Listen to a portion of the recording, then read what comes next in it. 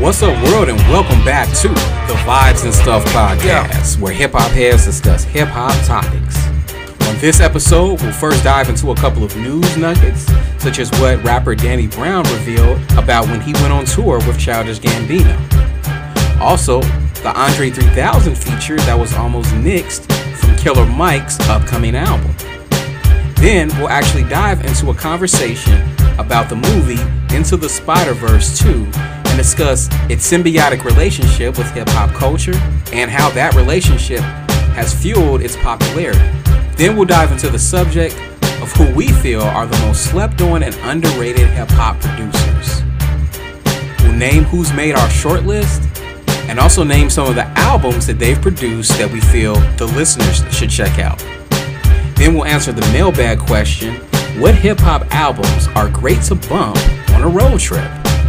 Then for our album Faceoff, we'll be putting Bobby Digital by RZA against Beneath the Surface by GZA and weigh in on which album we felt was better and why. And then the crew will share what they've been bumping for the week. So with that, please kick back and enjoy the show.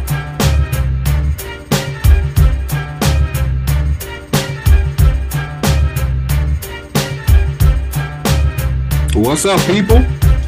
Hey, what's going on? Nothing much. So that's the graduation girl, class of 23, huh? Yep, 4 more years, and then 4 more years after that, maybe, and then That's what's up, man. I'm proud of her. Yep, me too. It was the shortest and most. First of all, it was on time. Oh yeah, they not playing. And short, like 30-40 minutes, and we was out of there. Oh, nice. I actually got to go to my niece's graduation this Thursday. And yeah, what's going on? What's up, Sal? Yeah, what's up? And yeah, she's graduating from high school, so this actually be the first graduation I've went to for a kid not my own or in my immediate family. Okay. You know, but yeah, I'm looking forward to it. She's been through a lot this year, so you know, it'll be good to show her support on her big day. Good. Talking about going to Philly. Pittsburgh, that's it. Oh, okay. Yep. Good. Yeah, no, but what's good with you, Sal? Nothing much. Just came from the convention today. That's about it. Oh, nice. Yeah, I saw your in-laws there. They the ones that said y'all was going to Pittsburgh. That's right. Yep. You saw them there. Yep. Yeah. So I ain't seen them probably since your wedding. Oh wow. That's crazy. That is crazy. All right, man. I appreciate you all hopping on the show a day early. I'm waiting for at least 1 or 2 other people.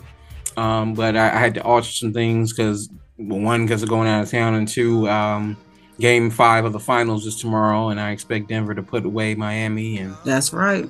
that's what I'm hoping for. So Yep. I've been saying this since the start of the playoffs, Denver for all of it. But hey, I was saying that too.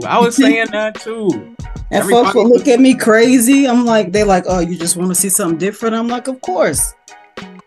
Yeah, everybody was like, oh, this is just Phoenix, or it's Golden State, or it's LA. Yeah. I'm like, I don't know about that. Like, Denver might have something to say about that. The Celtics were the surprise, though. I'm surprised they're not facing them. Yeah, the problem with Boston is that they play down to their competition. I think they're a little cocky, a little overconfident, and these unsuspecting teams come in and they can kind of sense that, and they come in and they punch them in the mouth, and then they can't get themselves back together. Yeah. So, yeah. yeah. I was telling people that Denver was dangerous, but hey. Nobody listens to me, but it's all good.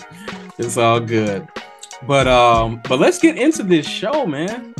Quite a I guess you could say meaty show or pod I have prepared today. The first little news nugget I wanted to get to was this story about Danny Brown, the rapper Danny Brown, who he did an interview recently, or not even really an interview. I think it was his podcast, and he had revealed how when he went on tour with Childish Gambino back in like 2010, and he was reflecting on his time there in that particular tour when Childish Gambino, I think he had the Royalty mixtape come out around this time, but he was talking about how on that tour he got booed off stage almost every night.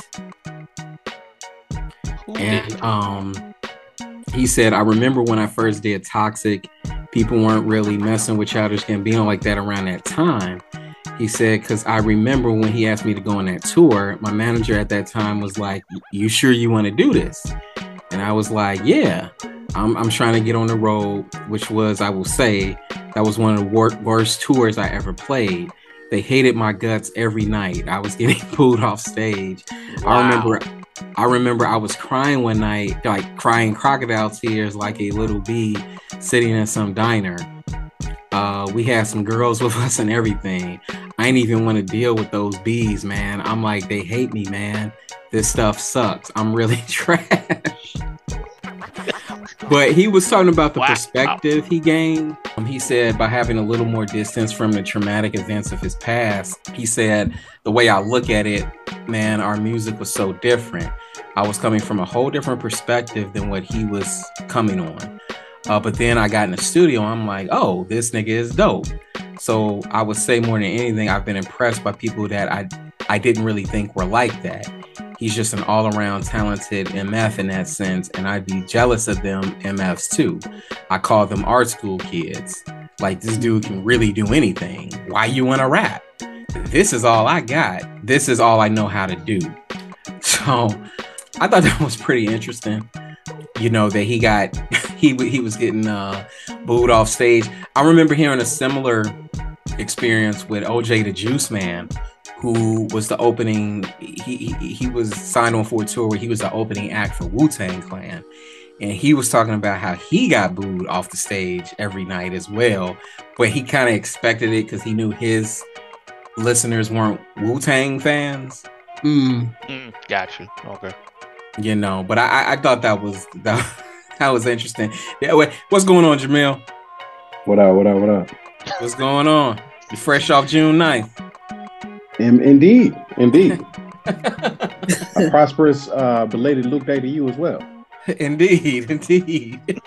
You too, brother. My brother. I'm surprised. I'm thinking about what you was just talking about, Ian. I'm surprised his lesson wasn't listen to your manager. That is a good lesson too. Yeah, because I can see, honestly, I'm a fan of both of those dudes, Danny Brown and Childish Gambino. So I would definitely sign up to see a show with the two of them, you know, performing their respective songs. So, but what's funny is that like a lot of people, when they heard this, they responded like kind of like basically saying, calling out those fans, like the nerve of them that love Childish Gambino's music, but then turn around and hate Danny Brown. Well, what was the demographic? We need more information. For real. He never really gets into that. It's a Childish Gambino show. Right. Context clues. Exactly. I mean, I would imagine a lot of art school kids, like he said, a lot of white girls. Thank you. Stop beating around the bush. But listen, we saying the part he didn't obviously say in the interview. Right. Yeah. So, what's funny, man? My son actually used to be scared of Danny Brown when Yeah, that kind of makes sense. That tracks. When I would watch his videos on like the TV or like his podcast on the TV, he would like run out of the room screaming like no, that's not scary, man. Hey man, Danny Brown is wild. Like even visually. He is. He's a lot to take in, you know. He's a lot to take in. He actually likes him now. He actually thinks he's funny, but man, when he was a little guy, he was like, he would run out the room screaming. It just cited this dude. That's saying a lot. Right. But moving right along, there was another news nugget I wanted to get to. Apparently, there's an Andre 3000 verse that's been secured for Killer Mike's approaching album. The name of the song is Scientists and Engineers, and it says this will be the 3000's first guest verse in nearly 2 years, as he last appeared on Kanye West's Life of the Party from 2021's Donda. A snippet of Scientists and Engineers also surfaced online at a listening party for Killer Mike's upcoming album, Michael in New York. Apparently, there was some back and forth with this too, because Andre did not want him to use the verse initially because... Okay, let me make sure I get this right. Okay. Andre 3000 made the right decision to stay on an upcoming Killer Mike collaboration after hearing another featured artist on the track. Ahead of his solo album arriving later this month, Killer Mike went on Instagram on Monday to detail how the 3000 and future-assisted Scientists and Engineers came about thanks to musician Aaron Allen Kane. Apparently, the Outkast member was fascinated with Kane's contribution to the song, which made him want his verse to remain on Scientists and Engineers. So initially, Andre wanted him to take the verse off because he wasn't terribly impressed with the song, with the unfinished version of the song he heard. And Killer Mike explained, he said, Andre 3000, he's in Japan right now as we talk, playing the flute. He called me. He's like, Kill, I don't know about the song, man. We just got a good rap record, man. So basically he was saying the track was good, not great, and to nix the verse. What do y'all think it is? I think that's fair. Like, Dre is he's a keeper of his legacy. And like, I only do this every so often. Yeah. So don't put me on a bull. Why you got me out here with Future? I can't even say it no better than that. That's it. That's it. That's the verse. Yeah, I think it's interesting, like the level of care that he still has about his music. I think that's exceptional. It's like a lot of artists don't take that care with their music and with their verses and their overall legacy. And I think that's part of what makes Andre special. Like if this ain't gonna be great, like why do it? Yeah, right. If you've ever seen him talk about creating music, he talks about it from the perspective of a God creating life. You know what I'm saying? Yeah. Like he talks about it from the perspective that this is going to be alive, this is going to touch people, this is going to grow, it's going to do something. You know what I mean? And a lot of artists don't think that deep about it. It's like, okay, this is the rhyme, this is the music, I'm gonna put this together, I'm gonna package this, I'm gonna make this money, I'm gonna go on tour, I'm gonna do it again until people are tired of me, and I'm gonna make my money. And that's never been his thing. Yeah, it's commerce versus art. Yeah, exactly. Yeah, indeed. You know, I'm glad he takes such care with his music. You know, I mean, like, I think more artists kind of need to do the same. You know, I mean, I disagree. You know why? You know why? Because they're not artists. They're not artists, so they can't do it the way Andre does it. They have to have a good marketing team. They have to have a ghostwriter. They have to, like, they need that stuff to be popular. Dre didn't. Well, I'll say sat back this. and said, I'm gonna be me, and this is how I want to do it, and this is what I wanted to grow into, and he was successful in that. Everybody can't view it from that perspective. They're just gonna have to be, you know, what they are, and they're just not. A lot of those people that we listen to just aren't artists. I look at it this way. I think Andre is a upper echelon lyricist, and there are a lot of lyricists out there. However, more care can be taken into even a lot of the features that these lyricists greenlight. Chastity don't come in my head, but take for instance J. Cole.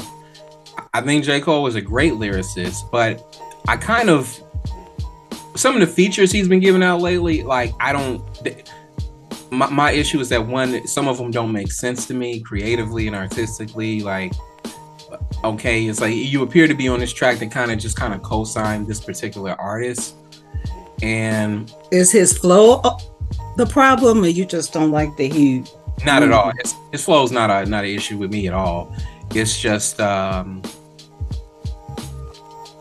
can I put it? He's just giving away too many verses, too many guest verses.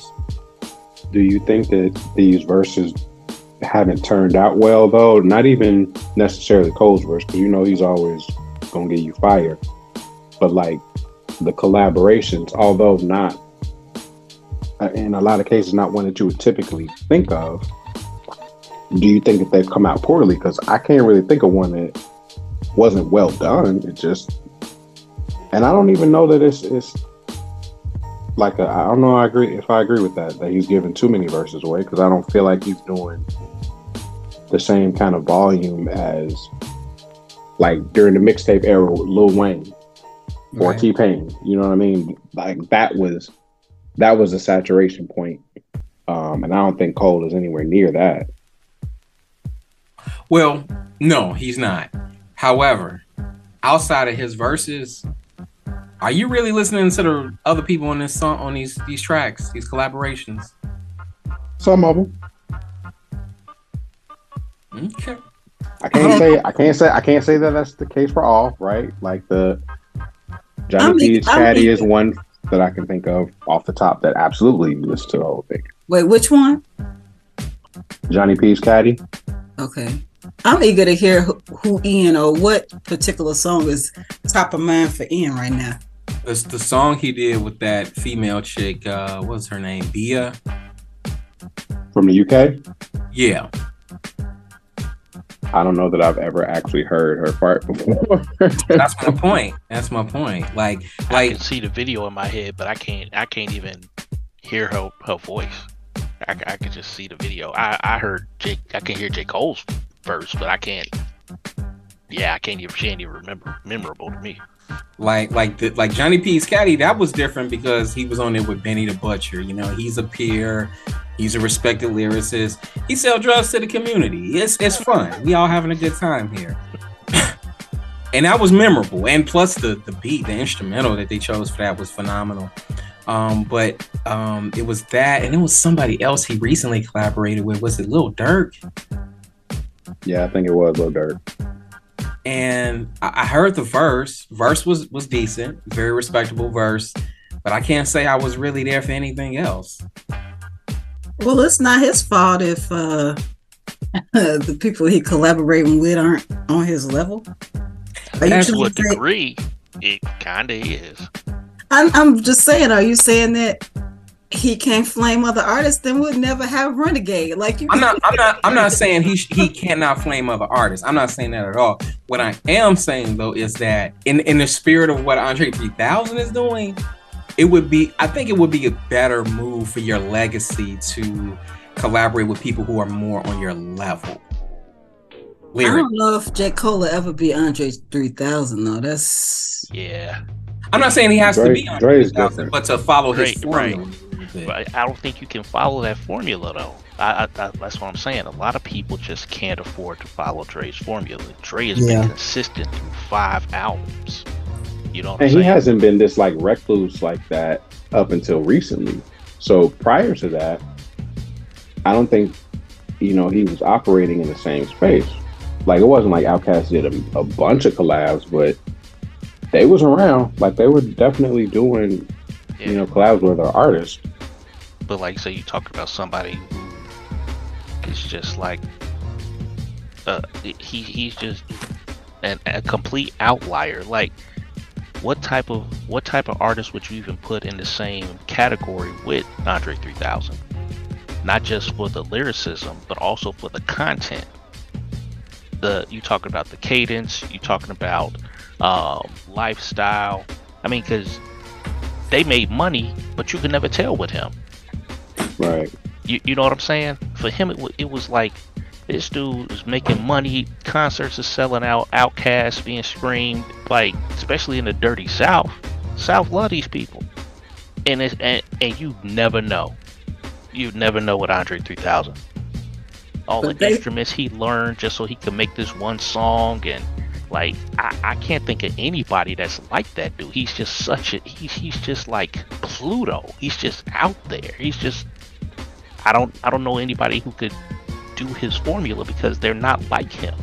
It was a different era too. I mean, we had Outkast, Goody Mob. We had a whole crew of South that was similar.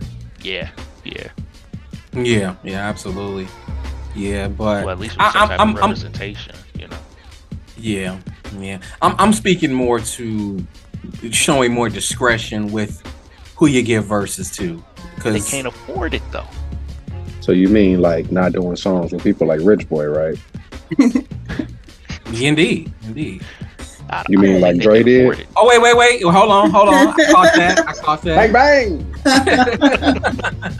But again, to Marcelo's point, that was before he kind of became this recluse. Like that was when he started kind of like scaling back, and you could kind of tell it's like, yeah, I'm a drop in for a feature here and there, but I'm kind of done putting out projects. Mm-hmm. And now he's barely even doing features. Right. He's just walking around Japan, like playing his flute, letting his hair get gray, and I think that's awesome. Except for when you do stuff with like Rick Ross. Hey man, that 16 verse was fire. Yes, it was. What about Ross? That 16 verse was fire. Exactly. So I don't feel like the argument really holds up. Is all I'm saying. Like, I don't know that we have to apply these to other people. Because Dre didn't even do what we're saying he's doing. You make a good point. Andre cares about the overall quality of the track, whereas I'm factoring in the other artists on the track with him as part of the quality. And right. You know, yeah, I mean Ross had nothing to add to that song. Nah. But I'm glad it went down. I'm glad the song actually exists. Right. And maybe that's Ross's purpose, is to make sure that we were able to get the verse. You know, so but there you have it. Real quick, man, a discussion I wanted to get into. This topic was actually broached to me by my good friend on here, Marcellus. I don't know. I know Chad said you were planning to see this movie, and that was Into the Spider-Verse 2. Jamil, have you seen it yet? I haven't. I'm tapping out because that's right up my alley, and I don't want no spoilers. No, there ain't gonna be no spoilers. We'll keep it spoiler free. Okay. I will be on I-55.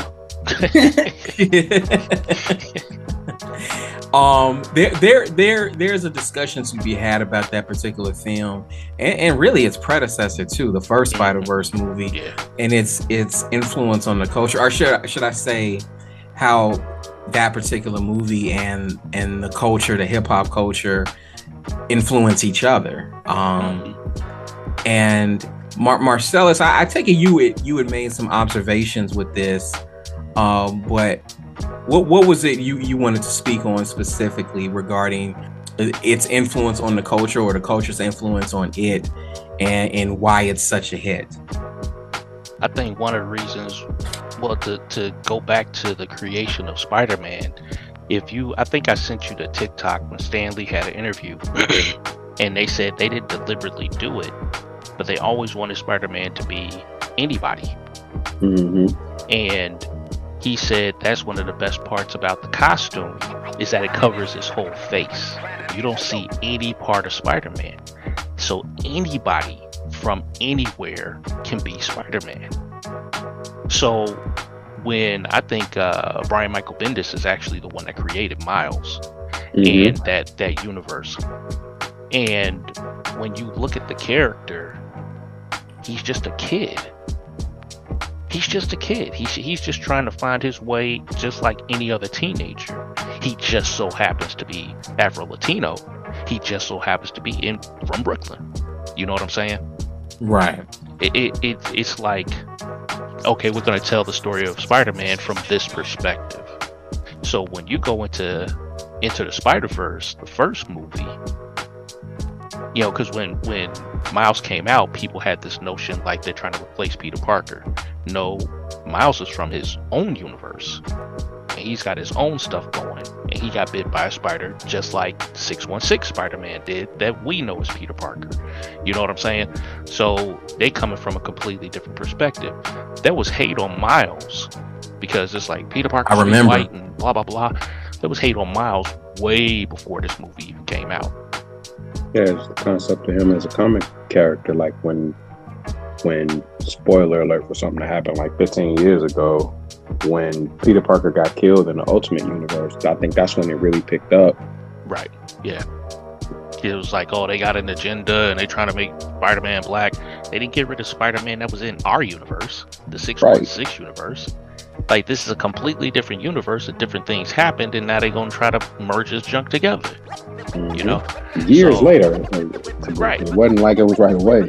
Right. You know, so I'm like, so to see that Marvel follow Stan Lee's formula for this movie, and you see all these different spider people, you know what I'm saying? All different races, different, you know, nationalities, different genders, different species, you know what I'm saying? So it's like that to me was a big deal, because now you can't spin it like there's an agenda. No, this is how it always started. And one of the reasons why I think is works so well is because when you see that, so many people can relate.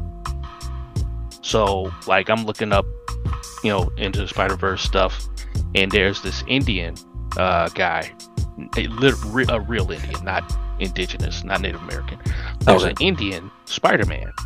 So since I'm looking this stuff up, I'm started running into people, Asian people, South Asian people, Indian people on TikTok, talking about how they like the portrayal and all this type of stuff. So I asked the dude on TikTok, I said, hey, what was that thing that he was, you know, fighting with? And he talked about, it refers to Indian martial art, and it's part of the culture. And then he's talked about the way they had that Indian Spider-Man look, and the way they completely changed his look for the movie. So the movie did way more justice than the comic, because in the comic it looked like Spider-Man was like a sash or something. Okay. You know, and I'm like, no, that's not how you represent. So the movie is taking way more care to make sure people are represented a very specific way. And to me, that's important, because you need that type of representation. And this movie is like, if animals could talk, animals would be able to relate to this movie. Because there are animals that are Spider-Man in the movie, because that they were bit and they had the powers, and that's what happened in their universe. You know what I'm saying? Yeah, I was able to catch that. Yeah, so it was just you all like, talked about. I'm sorry, real quick, just to jump back to something Jamil was saying about what people were saying about an agenda years ago. Just because creators of this property might have an agenda, it doesn't necessarily mean the agenda is bad. If the agenda is, hey, we just want to increase representation of more diverse groups that we know are reading these comics, okay, it's an agenda, but it's a good agenda. It's a productive agenda. Depending on who you ask. Right. I was just about to say that. You know, the racist said the quiet part loud. So it's like, okay, now we know who you are. You know what I'm saying? Because keep in mind, with the Ultimate Universe, Jamil, you might be familiar with this. They didn't have a Fantastic Four, if I remember. And Nick Fury was black. Right. So Nick Fury was black. And now they got a black Spider-Man. So it was like, oh, this is, you know, where y'all going with this? And one of the things people were always saying is, why don't y'all make brand new characters? Why don't y'all make brand new characters? So this was a middle ground. We're going to take something you're familiar with, and we're going to create a completely different world for this character to exist in. And in the end, Miles is one of the strongest Spider-Mans, you know, spider people that exists. You know, so it's like, and now he has his own comic he can represent and hold his own comic down. And to me, that's a slap in the face to the people that was hating. And I hate to say it, but it's kind of a slap in the face to TC because they constantly canceling comics with representation. Every time we try to have our own character, they give them cancer, give them a scandal. So what are we supposed to do? Bruh, don't get me started, please. Please. So, like I said, I think it's fantastic that people can see beyond the BS that a loud minority is screaming and be able to watch the movie. And like I said, it represents the culture because Miles is a kid. He likes hip hop. He likes his music. He dresses a specific way. But dude is smart. Mm-hmm. Yeah. He's really, really smart. And he has ideas about what he wants to do and things that he wants to accomplish. And that is important too, because you need representation to tell people y'all don't all have to be into sports and y'all don't all have to rap. Right. You need somebody sometimes to be able to say that. My man over here trying to open up gates to other dimensions. He trying to go see his people. He trying to figure out more about who he is. How did this happen? I mean, like he digging into some deep scientific stuff. Yeah. You know? So I'm like, man, that's huge. And considering we about to talk about the GZA later on, and you know, yeah. So you see how deep he get with it, you know. So I think for a young cat to be in a minority community and to be talking about that type of stuff is a huge deal. Yeah. What did your daughter think of it, Chaz? Did she see it with you? Yeah, she really liked it. We liked it. I listened to the soundtrack. She haven't really listened to the soundtrack much, but I like that the soundtrack wasn't all hip hop. You know, it was other beats in there. Mm-hmm. It's a good soundtrack. I like the first one better, but it's a solid soundtrack. Yeah. But yeah, we loved it. Okay. Yeah, my son loved it too, man. Like he loved it more than Guardians Volume 3. Oh, of course. Yeah. That wasn't a fun watch. It wasn't. I mean, like I enjoyed the movie, man. It was some dark scenes in there. I was like, ooh, they took it there. Right. Yeah. I'm in my seat, folded up. You know. But yeah, Miles Morales is the only Spider-Man he knows or cares about. My particular son, and I think that's dope. Like the only one he knows or cares about. He's aware of the Peter Parker one, but like around the time like Endgame and Infinity Wars was coming out, I was trying to get him into that, but he didn't really take to it. But for whatever reason, yeah. But for whatever reason, this Miles Morales Spider-Man, he's all about it, man. He is all about it. Like I enjoyed the second one definitely, especially with what they did.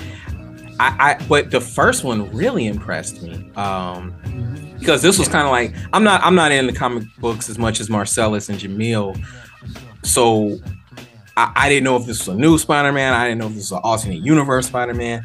So I'm going in completely fresh. So when I saw the first one, I was so thoroughly impressed and entertained by it.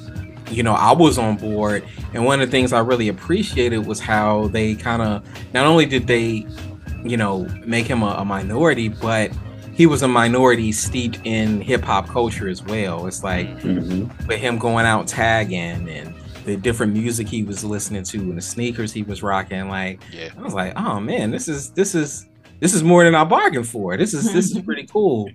And to see that hip hop influence on a major property like that, I think is cool. It's you know, hip hop is kind of in a way it's become mainstream. You know, it's no longer this counterculture thing. But for whatever reason, still like the seeing that represented in film, we were kind of still lagging behind on. But this film kind of dives all into that, like, you know, on with both feet, you know, and that's what I really appreciated about it. And another thing, as far as representing the culture, Miles has like the weight of the world on his shoulders, but he is looking at it from the perspective of a teenager. Like when we were back in the day when Tobey Maguire did Spider-Man, Tobey was graduating from high school. You know what I'm saying? He was about to go to college, and he was still over here sweating MJ when Uncle Ben died. You know what I mean? Yeah. So it made it a little bit harder to recognize, like, okay, if I'm 13, 14 years old, I'm 10, 12 years old, this dude is probably like right out of the range for me to give a crap. You know what I mean? Yeah. But now Miles is going through the same stuff, but he's a teenager. And he's not a rebellious teenager. He has goals, he has dreams, you know, he's cool with his parents, he's got a 2-parent household. You know what I'm saying? Both his parents are professionals, you know, the cop and the nurse. And it's like, to me, that's huge. Just to show, hey, why are we constantly getting the same portrayals in minority communities? You know, like, remember Everybody Hates Chris with the white teacher? And she kept talking about all the stuff that was going on in Chris's life that was never happening. Oh, because your mother was a crackhead? Like, no. You know what I mean? Like, oh, did your daddy leave all your mom with all your kids? No. You know? So, but in this movie, it's like, they don't even make it a big deal. Like, this is who he is. This is where they come from. And this is what he's trying to do. He's trying to save the world, just like all the Spider-Mans everywhere are trying to do. Except he's trying to do it as a 15-year-old. And he gets grounded by his parents. And, you know, he talks back. And, you know, his dad snaps on him like a dad would. You know what I mean? And it's like they have regular family dynamic stuff in a 2-parent minority household. You know? And a lot of times we don't see that. And it makes, to me, that completely changes the next generation's view of what they think the culture is. Because remember, when we was growing up, it was like, oh, you light-skinned, you ain't black enough. And just like they said with Outkast, oh, he was representing some aliens. And what is he talking about? He ain't representing real rap. You know, because they don't talk about drugs enough. And they ain't on the corners. And you know what I'm saying? They dress like genies. Right, exactly. So to have Miles be all these things for all these cultures, and then they go and hop dimensions and they bring out all these other cultures, dude, that was ooh. And to be able to pull it off and have it make sense, like a child can follow this storyline. Yeah, that was fantastic. You got to really understand how to write for a child to be able to relate to Miles, because that's a tough bag, you know. Yeah. So, man, and then that was phenomenal for me. But I think, like, the kids our day are smarter than we were, because some of the banter in the movie, I think my daughter 14-year-old me probably would have missed it. She caught it all. so I agree. You know, they didn't have to really dumb the movie down at all for kids to understand it, because these kids are smart. They got access to the internet, social media. They got way more access to information than we did when we was 14. You know, when I was 14, the internet didn't even exist. And if it did, it was on dial-up. It was a 56K ski yard. Like, right. Now they pulling up this junk on Google. You know? So, yeah, I agree 100%. They definitely smarter than we was when we was 14. Do you all think the influence of hip-hop culture in this particular Spider-Verse, I guess you could say, contributes to its popularity? I think that's part of Possibly for a certain segment, I would say. Yeah. Because they're not drowning you in it. Right. You know, they're saying this is where Miles is from. He's the main character. Okay, but this is where Gwen is from. And she plays the drums with this band. And this is where this dude is from. And he plays the guitar. And this is where this person is from. And it's like, okay, these are just spider people. And unfortunately, they got a heavy weight on their shoulders because they're spider people. And they're all these different spider people. You know? And I think that's one of the things that appeals to it. Like, this is like Marvel's version of a deep cut of Inside Out. I remember Inside Out for Disney. Yeah. And really what this is, when you think about it, it's a deeper version of Inside Out. So I went and saw it at the AMC in Crestwood, and it was a 7:15 show. So prime time, it was 80% Latino in that theater. Really? Interesting. I believe. Yep. Because they, like I said, they've been talking about it on TikTok. They was talking about the first movie on TikTok, like hard. Latino community loved that movie. Yeah, it's interesting because, as Jamil brought out, 10, 12 years ago, like the conversations around these different race characters, even in comics, was just like so controversial. And now, you know, I mean this it movie still is doing major numbers. Yeah, I was going to ask you about that. Has the pitch changed at all?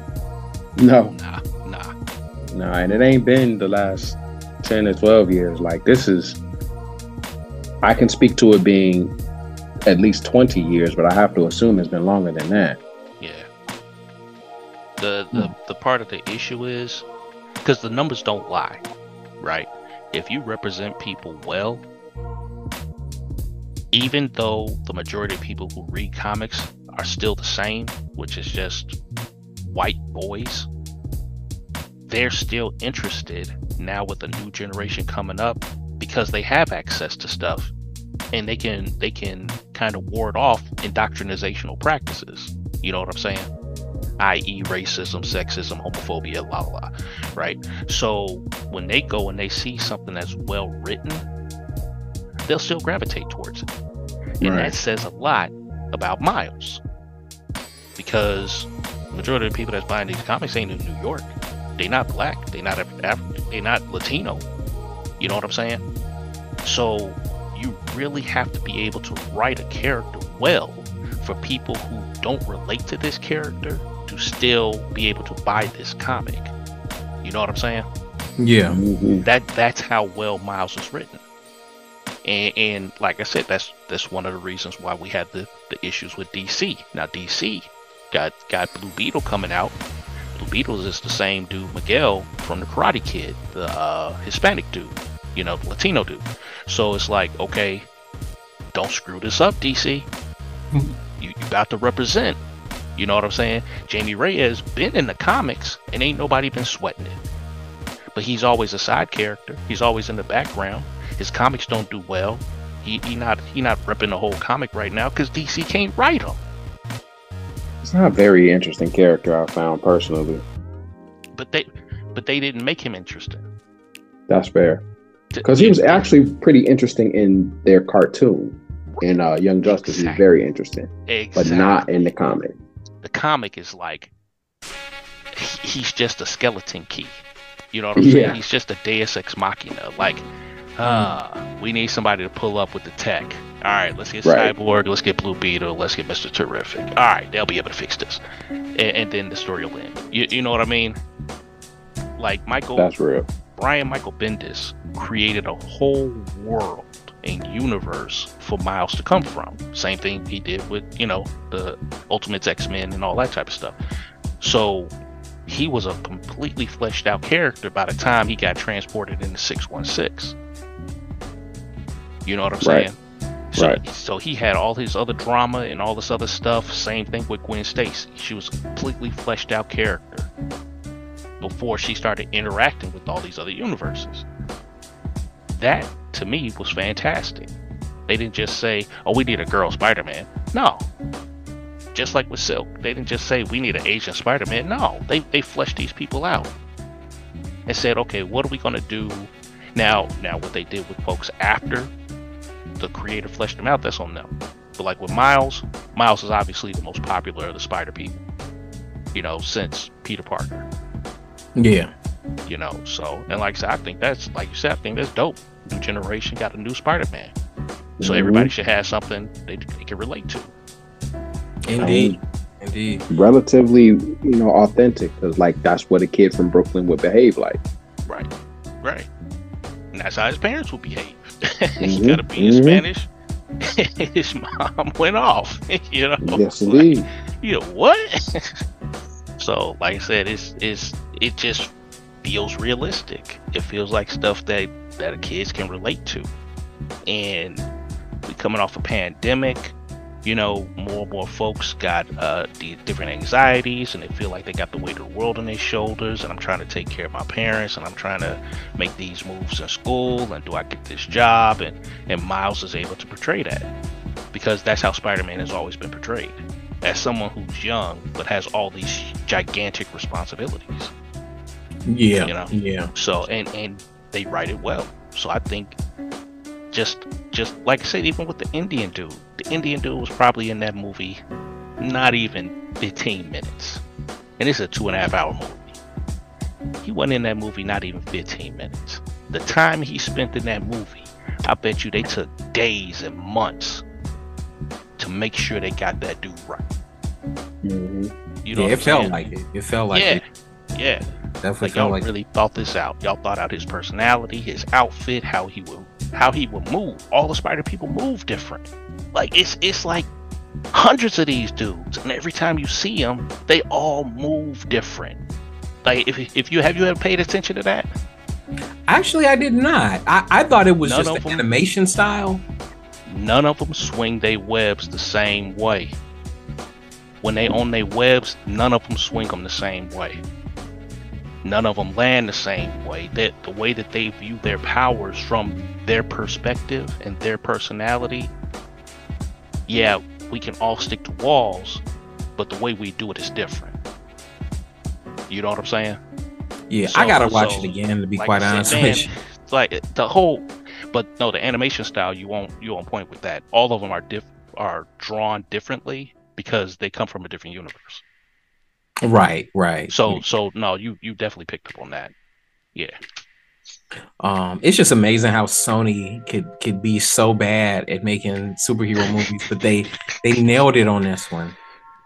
Man, they if they don't get nominated, they nah. I don't think anybody else is gonna beat them in the animation department this year. They gonna just take the Oscar again. I can't see them not taking the Oscar again for animated film. Yeah. 'Cause they took it for the first one. Oh, did they? Good. Yeah. Okay. Yeah, for Yeah, animated the first one was awesome. Like I actually saw that one in 3D, and I think if I go back to see the second one again, I'm gonna try to do the same if they got that option. But yeah, man, yeah, check it out if you have not checked it out. Anybody out there? But yeah, it's a great movie. It's a great movie. You don't even have to really be a comic buff to really be able to appreciate it too. So that's pretty dope too. But moving right along, man, a topic I wanted to get to, underrated / slept on hip hop producers. A lot of times when it comes to naming the greats, when it comes to producing, a lot of times the same names always come up. Pete Rock, DJ Premier, Dr. Dre, Timbaland, RZA, who else? Q-Tip, Jay Dilla, Ninth Wonder, and so on and so on. However, I wanted to get you all's opinion on if you had 5 to 10 hip hop producers that you feel are underrated and slept on, and if so, what projects in their discography do you feel we should check out that would kind of back up your claims? So I'll open it up. We could do everybody jump in. But who would make a list like that for you guys? I'll go. First and foremost, I got no ID. You could take any of the first the first like 3 Common albums, but I would say go to Resurrection and One Day It'll All Make Sense back to back. Yes. Definitely, opportunities for you to hear those. And truly, you could do, The Dream of the Believer. You could do Jay-Z 444. And none of those projects really sound the same. Yeah. Also got Crisis. I would say Jericho Jackson would be probably where I would recommend going first. But really, a lot of the early Justice League stuff, the away team stuff, like you could definitely check for what he was doing even back then. Just stuff like Legacy that was dope.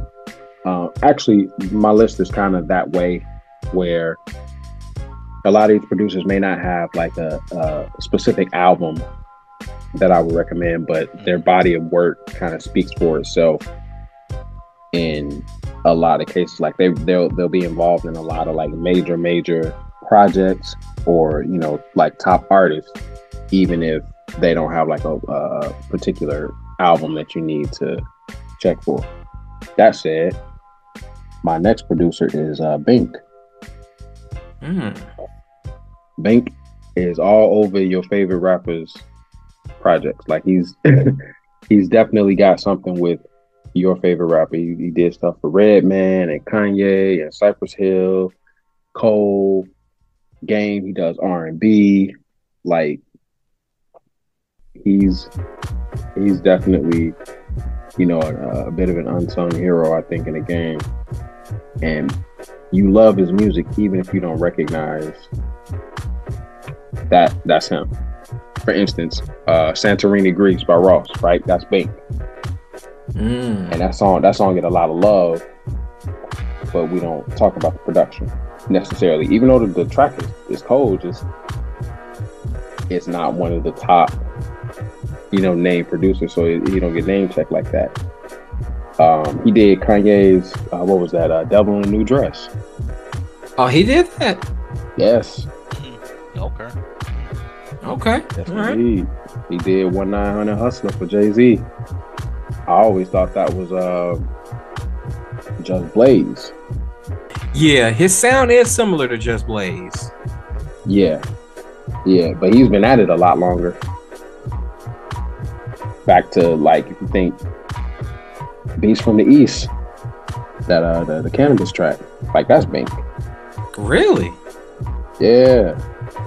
Oh man, I'm getting an education tonight. Matter of fact, he gets the shout out from Redman before Red starts his verse. Okay.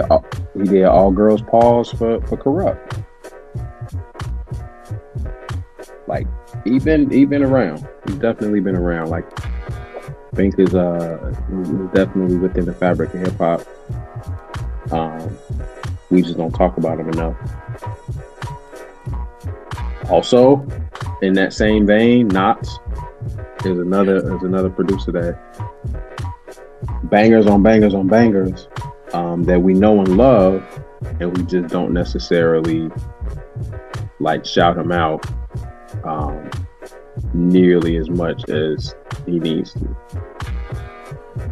And like I said, with Bink, it's not a specific project, but he's there, right? He's doing stuff with Ghost or Busta, that Everybody Rise from Extinction Level Event, like that, the perfect start to an album.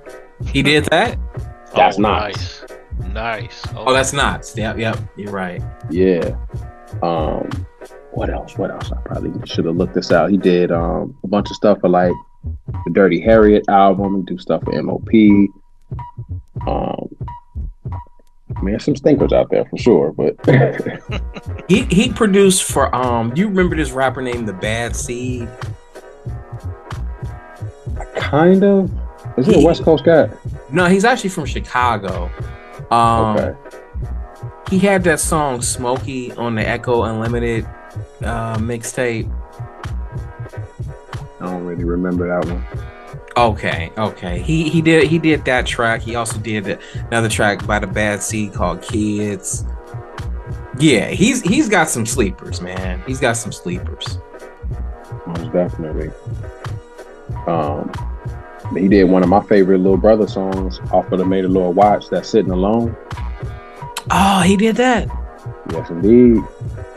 Oh wow. Okay, that was my favorite track on the album. Yeah, man.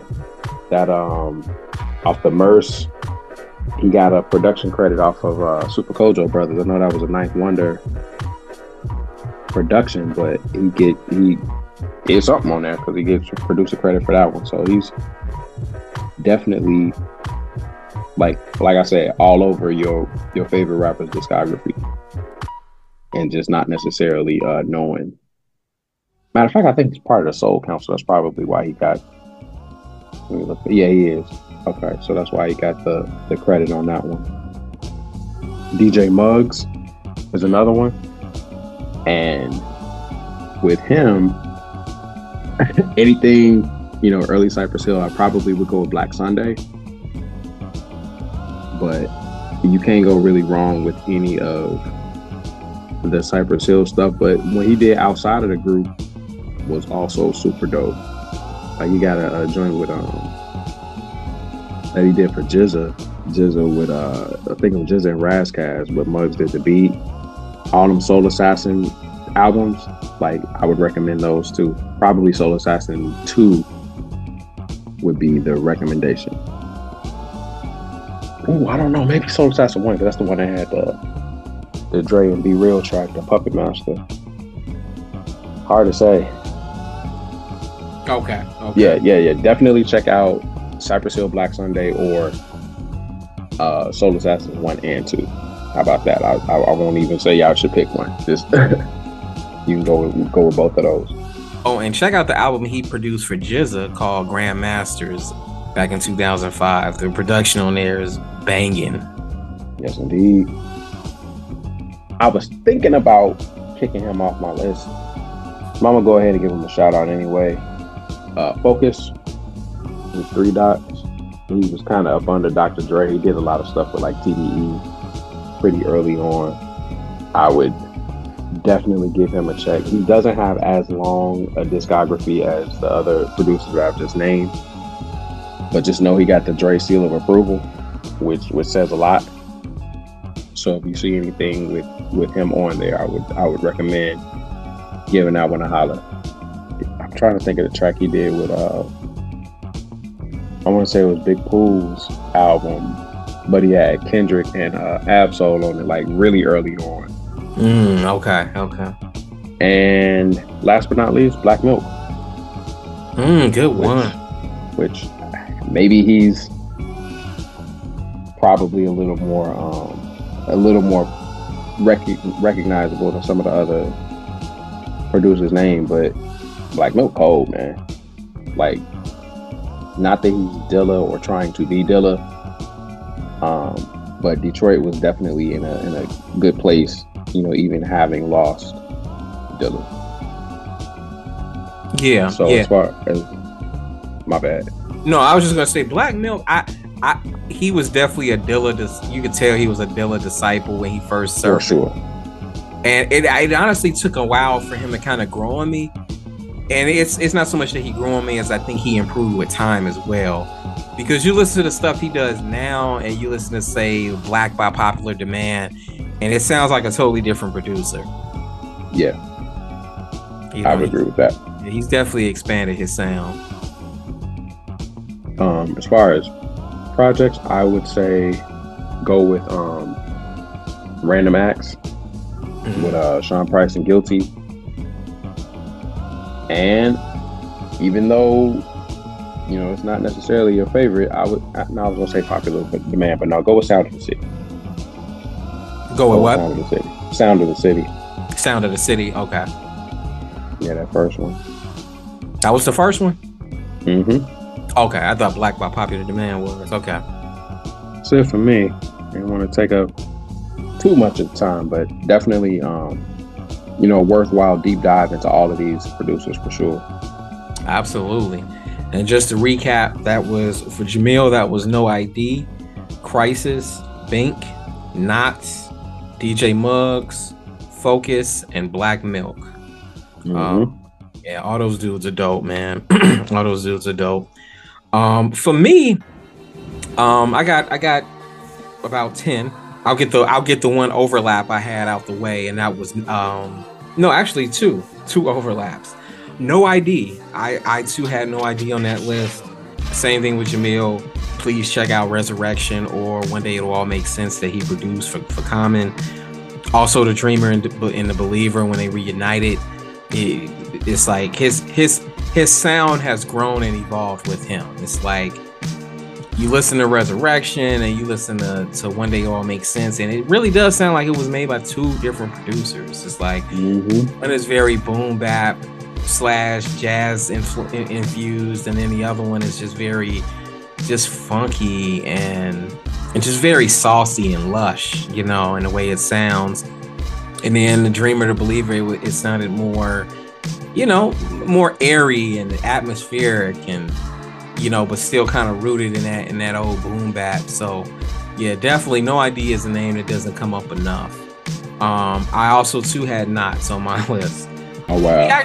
He actually has a solo project called You Need This Music, which is pretty dope. It's kind of a hard to find album, but if you could find it, check it out. It's one of those compilation style albums where he invites different MCs to come rap on his beats. So yeah, check that out. Check that out if you can. I also had on my list Apollo Brown. He's probably my favorite producer from the last, I would say, 10 years or so. He's from Detroit. His sound is very boom bapish and lush and soulful and sample based. And he's never produced a bad album. Like, go to his Wikipedia page and click on his discography, and like you can't really go wrong with anything. But my personal favorite projects of his are Sincerely Detroit and Blasphemy that he did with Razkaz. Yeah, phenomenal work, phenomenal. And he also did a joint with Fillmore Green, who's actually from Chicago.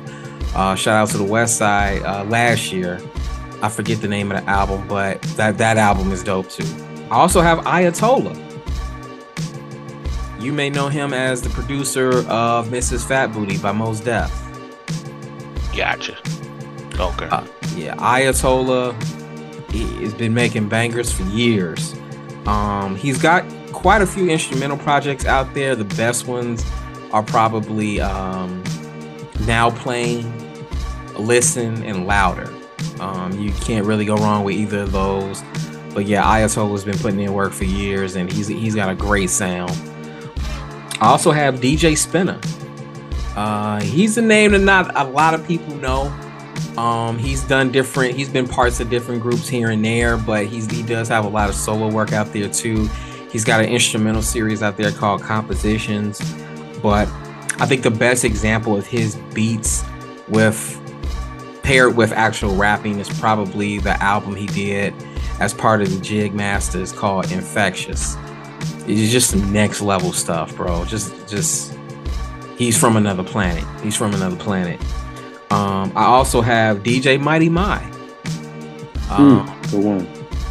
He's a dude. His window for making music isn't that long. He was only really active for like a good 7-8 years as one half of the High and Mighty, but he was the in-house producer for Eastern Conference Records, and he's got quite a few projects out there. The best ones are probably Home Field Advantage and the 12th Man that he did as part of the High and Mighty.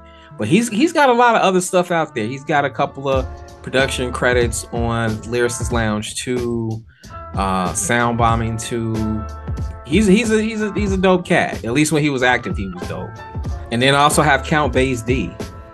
Count Bass D is another cat from Ohio, I believe. Very eccentric dude.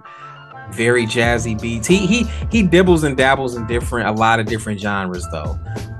But if you get a chance to check out his EP Beg, Borrow, and Steal, definitely worth checking out.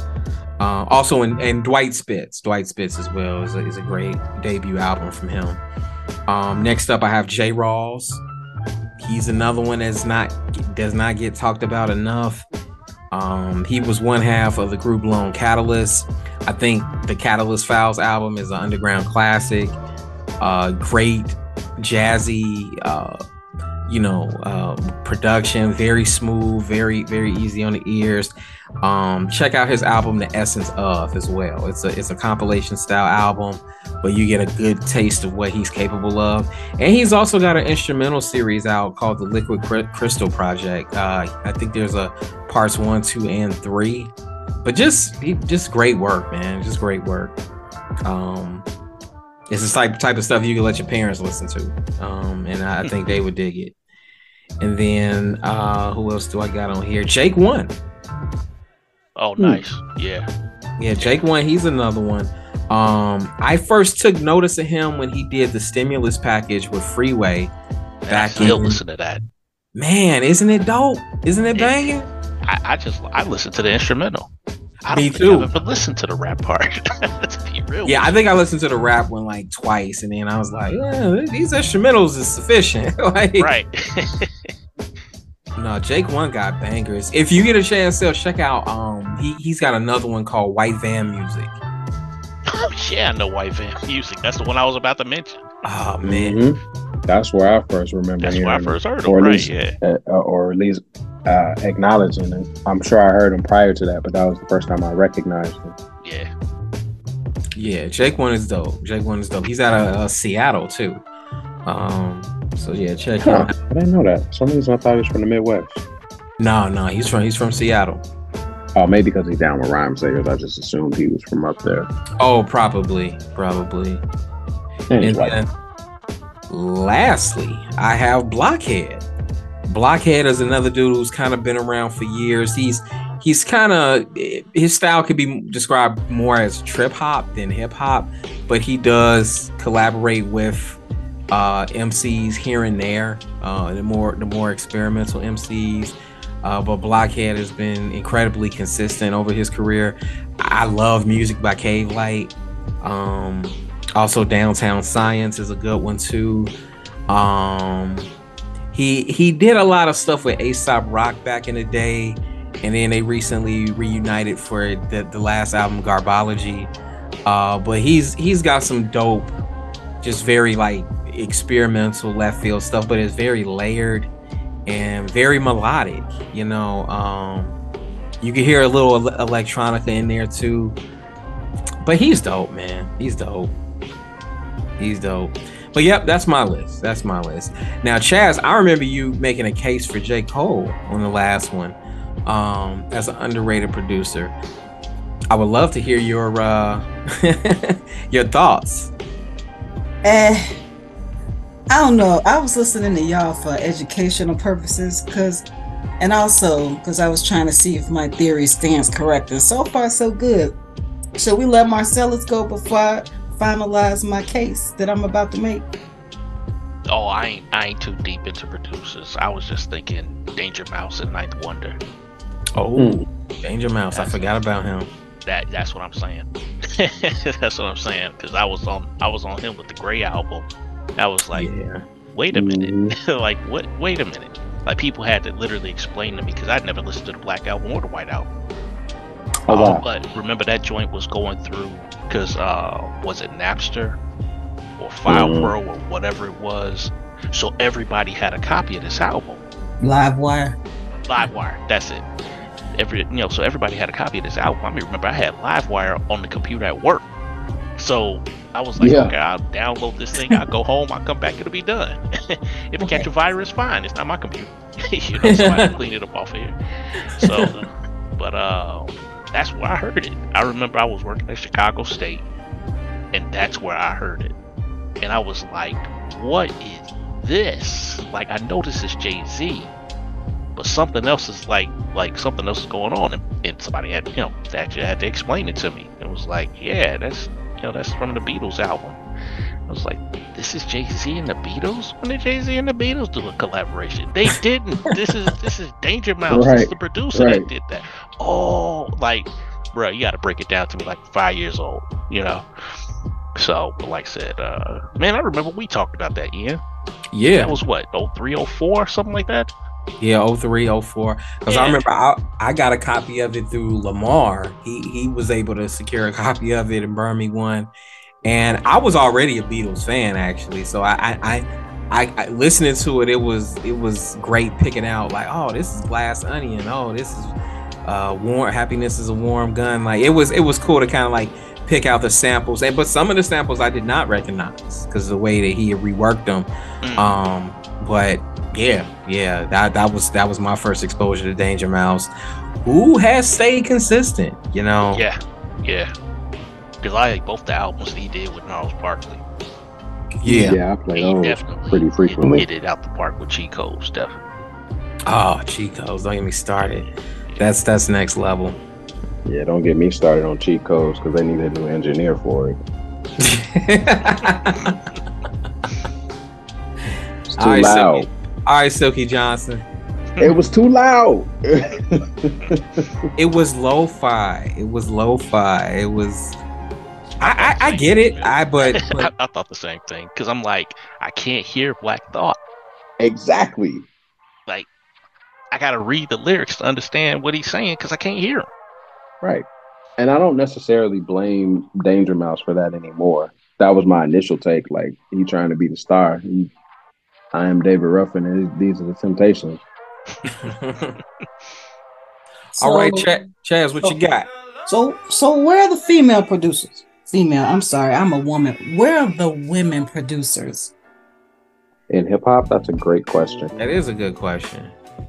That ain't got nothing to do with J. Cole, respectfully. No, I'm not even going to talk about J. Cole. That was just to be anti. But really, where are the women producers? I was listening. Y'all had lists of 27 producers, and they were all men. Now, I don't know any women producers in hip hop. I'm sure they exist. I'm just not up on them. There's one who is dope. Her name is an Asian chick. Her name is Toki Monster. Yeah. She is dope.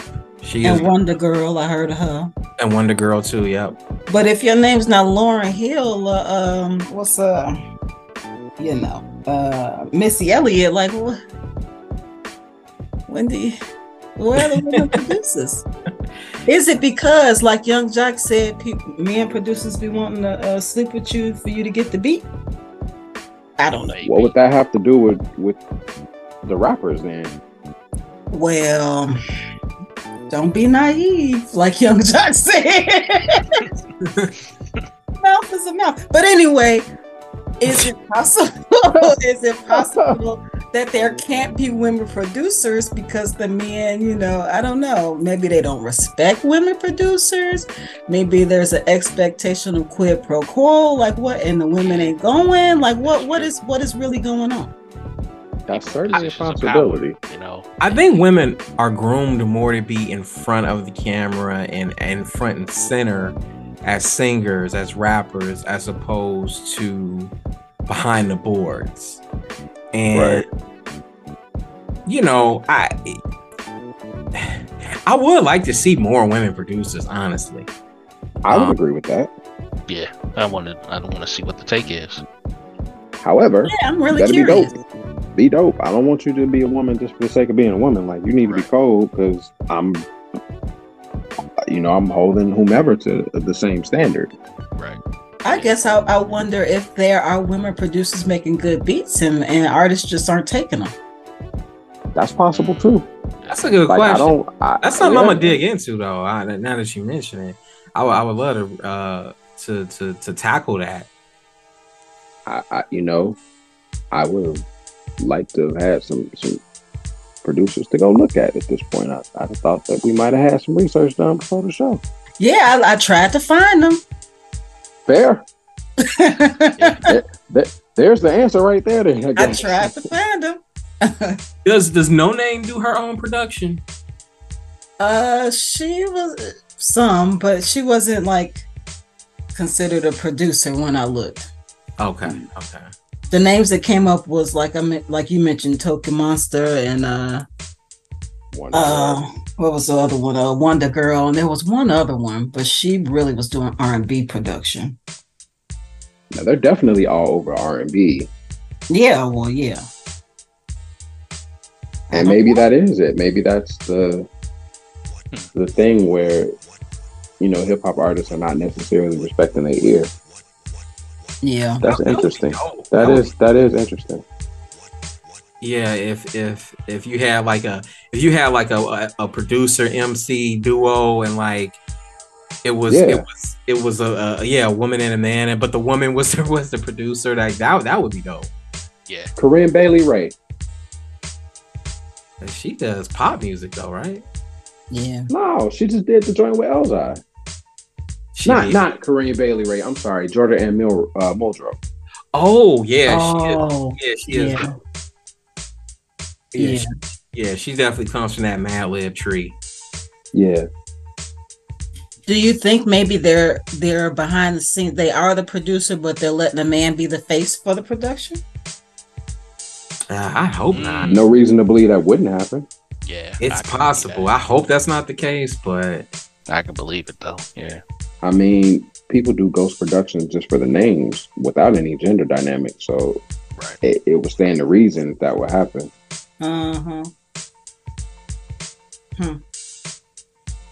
Well, that was the only thing I noticed, because I really wanted to find a woman producer to bring to the table tonight, and I'm sorry I could not discover one. So that's my contribution. Definitely a problem. not your fault. Not at all. That's something I'm gonna look into. Yeah, that's a good point to have brought up. Yeah, there ain't enough like substantive female rappers, in my opinion, or should I say rappers who are women. Yeah, you know, it's just not enough. But I guess that's a whole niggas be dismissive of that. I realize too, because I sent some of the homies a clip of Saba, and I was like, yo, she is colder than your favorite rappers. Like, she is dope. And one of the comments was, she's wearing too much. I'm like, come on, man. I know you making a joke, but the point is, we trying to get past that. That's why I sent it to you. You got 1 million Instagram air quote models that, you know, that's their lane. This woman is a craftsman or craftsperson, and that's the joke you make. Like, listen to the bars. Yeah, you can't reform everybody. Right. Truth is sometimes told in a joke. Yep. Right. Some niggas are just Philistines. This is true. Yeah, man. Unfortunately, but going back to J. Cole real quick. Is there a reference track I should check out, mate? Because maybe I'm missing some. I can't speak to his production. Yeah, do you listen to any of the Dreamville projects? The like Revenge of the Dreamers, any of those? I gave him a once through. I can't say I really, really dug into him. Okay. Do that. If there's one I should check out. So which one should I start off with? Let's see. I like Revenge of the Dreamers 3. So check that one out. With Lambo Truck, Down Bad. Check that one out. Okay. Self-Love with Baby Rose. Absolutely. Okay. All right. So real quick, before we dive into our album Faceoff, this is we're going into the summer, which is vacation season as well. So a lot of people may be taking road trips with the family. So one mailbag question I wanted to tackle with the crew: what, if any, hip hop albums make great road trip albums, are great to bump on a road trip? I myself will be taking 2 road trips very shortly, and I would love to get put onto some stuff. I have my own favorites, but I would love to hear if you all have any recommendations to bump on a road trip. I had 2 ideas. Like, sometimes I like to use road trips for like learn or educational purposes, in a sense. So like I was thinking like a Kanye West tutorial where you go down his catalog. So start with College Dropout, go Late Registration, go Common B, go Graduation kind of thing, and end it with Homecoming as you on the way back to the city. Okay. And then I was thinking, just in terms of albums I would like to listen to on a road trip, I like The Roots' Come Alive, the live album. Reflection, Eternal Train of Thought. Of course, Black Star. Yep. And then I know this is a little out of left field, but I like Puff Daddy and the Family, No Way Out. I want to hear Victory. I want to hear Victory. Yep. Facts. Yep, that's true. Yeah, Busta Rhymes was going nuts on that hook. He sure was. Yeah. Oh man, these are some good ones, man. I haven't heard Roots Come Alive in years, man. I didn't gravitate to it because the material on it wasn't new. Right. So I might have to check that one out. And then Black Star, definitely. Train of Thought. I actually have Train of Thought on my list. Okay. It's a long album. Yeah, it's a very lengthy album, but like, oh man, the second half is bulletproof. It's bulletproof. But still, Jamil, did y'all have any recommendations for road trip albums? I do. Yeah, for me mainly like something a little bit lighter, not too heavy. Because usually on the road trip you're trying to have fun, you know. So I had AT-Aliens, you know, some Stankonia tracks. I do have AT-Aliens. You know, because I think Aquemini is solid, but Aquemini also gets a little deep. And I try not to get too deep the longer I'm driving, the less deep I want to be. You know, because I don't want to be lost in something and get distracted. Because some stuff I just don't want to think about while I'm driving. You know what I mean? Right. So I'm like, nah. You don't want to hear about Sasha Thumper when you're driving. Right. If I got to drive longer than half an hour, I can't do Aquemini. Nah. Now you do have some solid beats on Good Kid, Mad City. That's something that'll keep you woke. And the Faceoff album, the RZA's album. That mess is hilarious, and it's got lighter beats. You know what I'm saying? It's got more.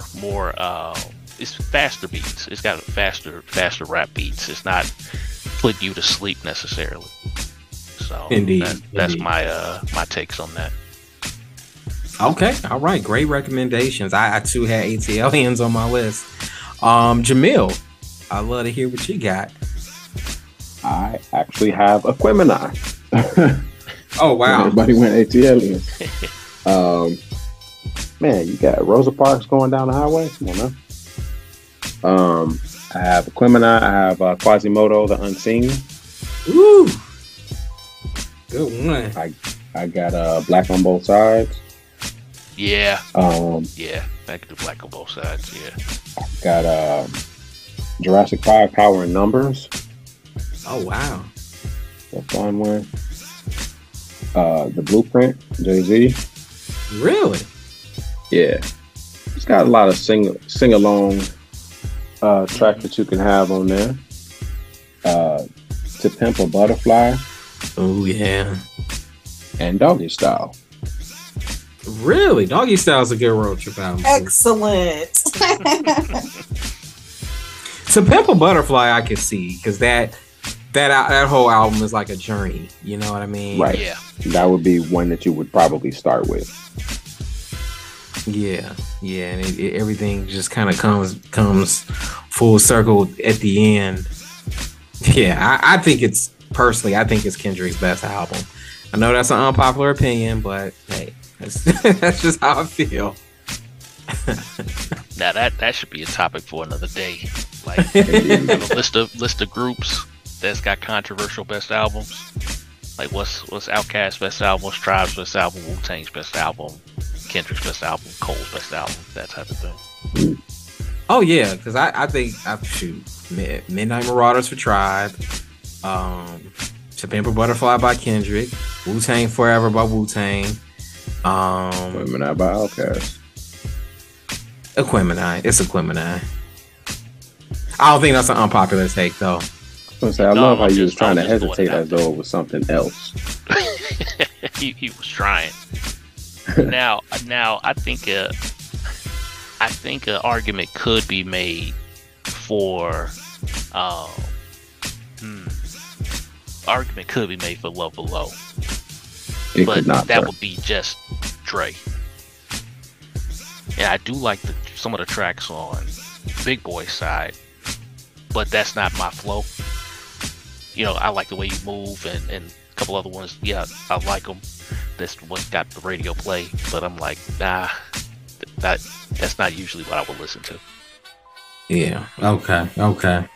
Power and Numbers by J5. That is a dope album. In my opinion, their best. I would agree with that. The Unseen by Quasimodo. That's some like it's the end of the week and I'm relaxing and with some brown liquor type vibes to me. But yeah, I love that album. The production on there is second to none. For me, road trip albums I actually got a couple of instrumentals on here. I'm a little bit more open to instrumentals for some reason. Or for road trips, I have RJD2 with Dead Ringer. I think that's a great road trip album. I also have DJ Shadow Introducing. You really can't mention RJD2 without bringing up DJ Shadow because he kind of kicked off that whole instrumental album movement. I also have the Avalanches with Since I Left You. Oh, nice. Nice. I forgot about them. Yeah, that's a good one. Yeah, that is a good one. That is a great just press play trip hop album from beginning to end. It keeps your attention the whole way through, the whole run through of the album. Yeah, that's a good one. I also have J Live with All of the Above. It's one of my personal favorite hip hop albums of all time, but just a great listen, man. Just a great mature listen. Very reflective. The soundscapes he chooses are dope. I think it's great for a road trip. I also had Reflection Eternal Train of Thought. I commented on that one already. I also had AT Aliens by Outkast. But I also have, I don't know why, maybe it's the bop, maybe it's the jazz influence, but I also have Smith & Wesson with The Shining on my list for good road trip. Spree. So what? They ain't going on a robbing spree. Yeah, maybe. I have Foreign Exchange Connected. That's a good one. Just great vibes on there. Great positive vibes. And then lastly, I have Wu-Tang Forever by Wu-Tang. What better way to consume a double album than on a road trip? Yep. Right. Good point. Yeah. I feel like I'm forgetting a Griselda project, but I can't put my finger on which one it would be. HWH 8. Which one? 8. Oh, Hilla Wears Herman's 8? Yeah. Oh, okay, maybe. Side A or side B? B. Okay, all right, maybe. Yeah, I feel like Griselda in their discography, there's a good road trip album somewhere in there. Maybe that's it. I mean, the Rome Streets. Which one? The first one? The first one. The one with the what was it, Kiss the Ring? Is that the name of it? Yeah, that was a long one. Shoot, maybe even Armani Caesar. Yeah. She's got a dope project. The Liz Part 2. I could probably bump that on a road trip. But yeah, just wanted to get some suggestions, man. I would definitely take all you all suggestions under advisement over the next week or so, and bump some of these recommendations y'all gave me. And to the listeners, if you taking any road trips, please check these albums out that we have mentioned. So let's jump right into our album face-off for the night. Battle with a Wu-Tang Clan, man. This is the first album face-off of this nature that I've done where I put one member or two members of the same group against each other, I believe. And I'm looking forward to this one, man. This was a fun one for me. So in one corner, we have the RZA with his debut album, Bobby Digital, going up against Beneath the Surface by GZA. Now, RZA's Bobby Digital, this was his debut album released November 24th, 1998 on G Street BMG Records, clocking in at 21 tracks in 67 minutes. And it was produced by RZA, Inspector Deck, and King Tech. And then in the other corner with Beneath the Surface by GZA, this was actually his his third LP, released June 29th, 1999 on MCA Records, clocking in at 18 tracks and 49 minutes, and it was produced by Mathematics, Arabian Night, RZA, Inspector Deck, and John the Baptist. So I will give the floor over to you all between these two albums, between Bobby Digital in stereo and Beneath the Surface. Which one were you feeling more and why? I'll swing it over to you, Chaz. I know you got working with some time constraints. Well, you know how I feel about skits, cuz, man, I don't like interruptions like this, especially, you know, I'm a girl, so I don't like all that ha ha ha, old goofy stuff.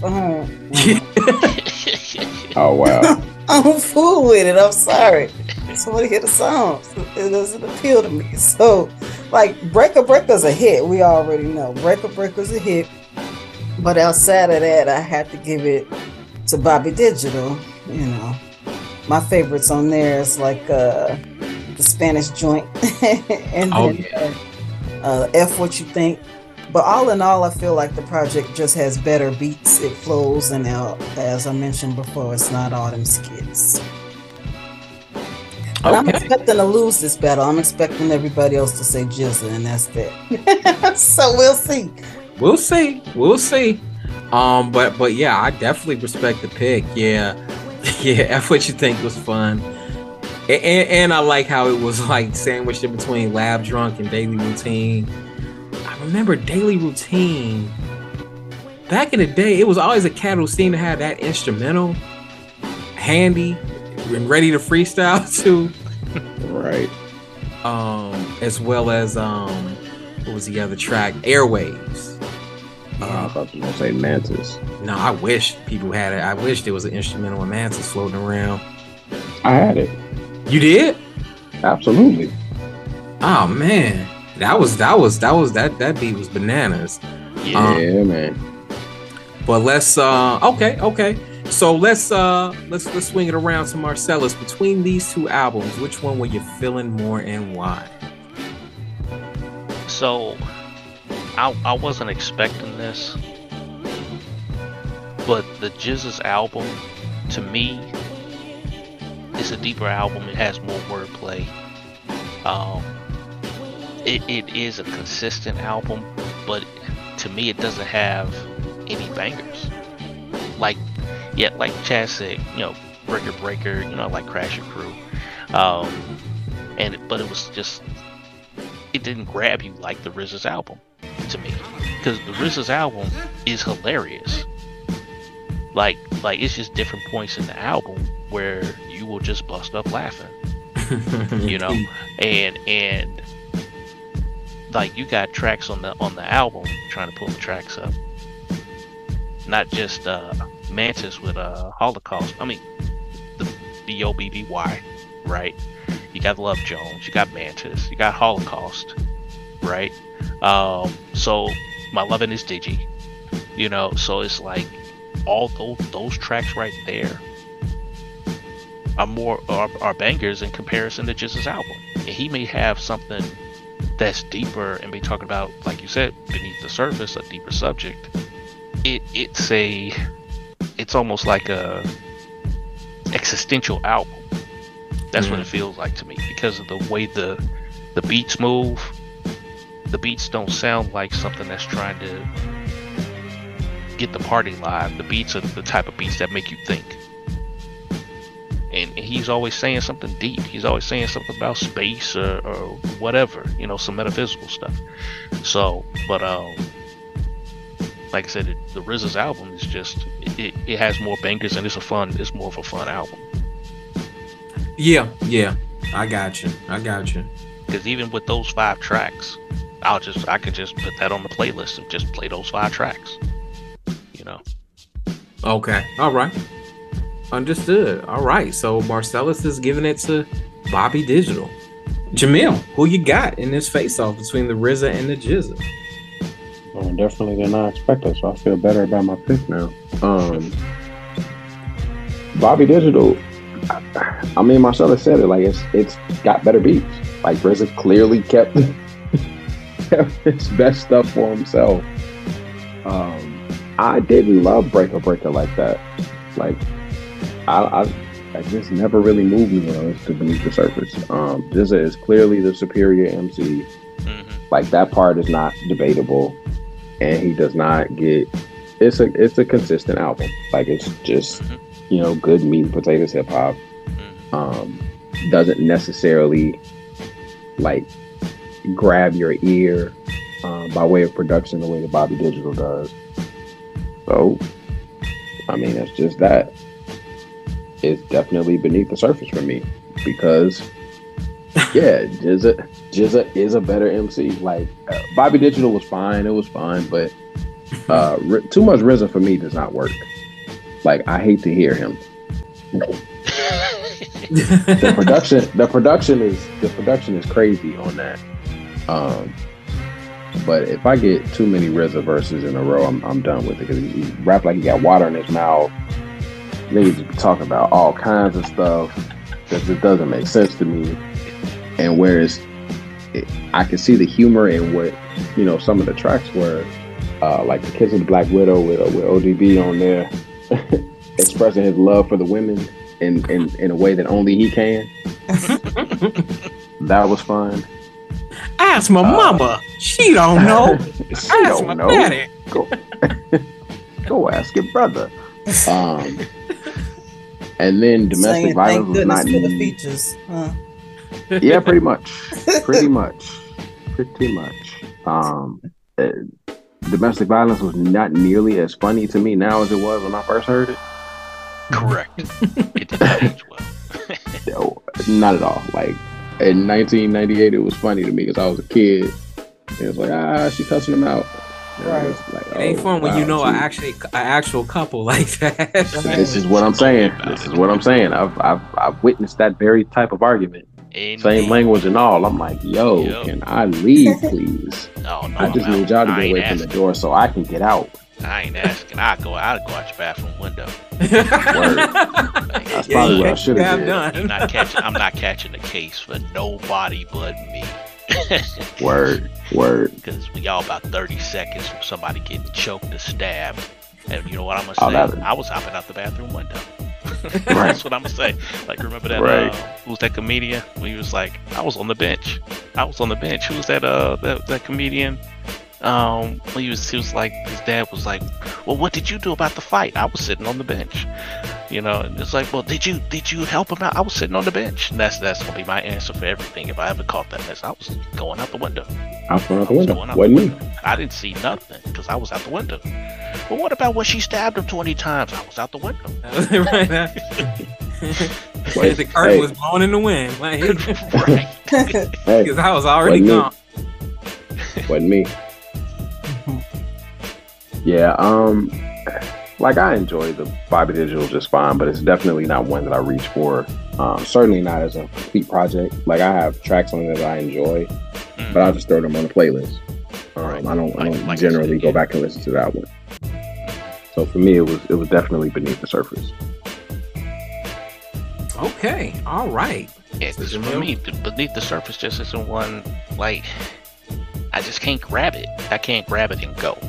I gotta be in like a certain type of mood to be listening to Beneath the Surface. I gotta be in a certain type of mood to listen to just to begin with. In general, yeah. You ain't. This is not a light read. Like right.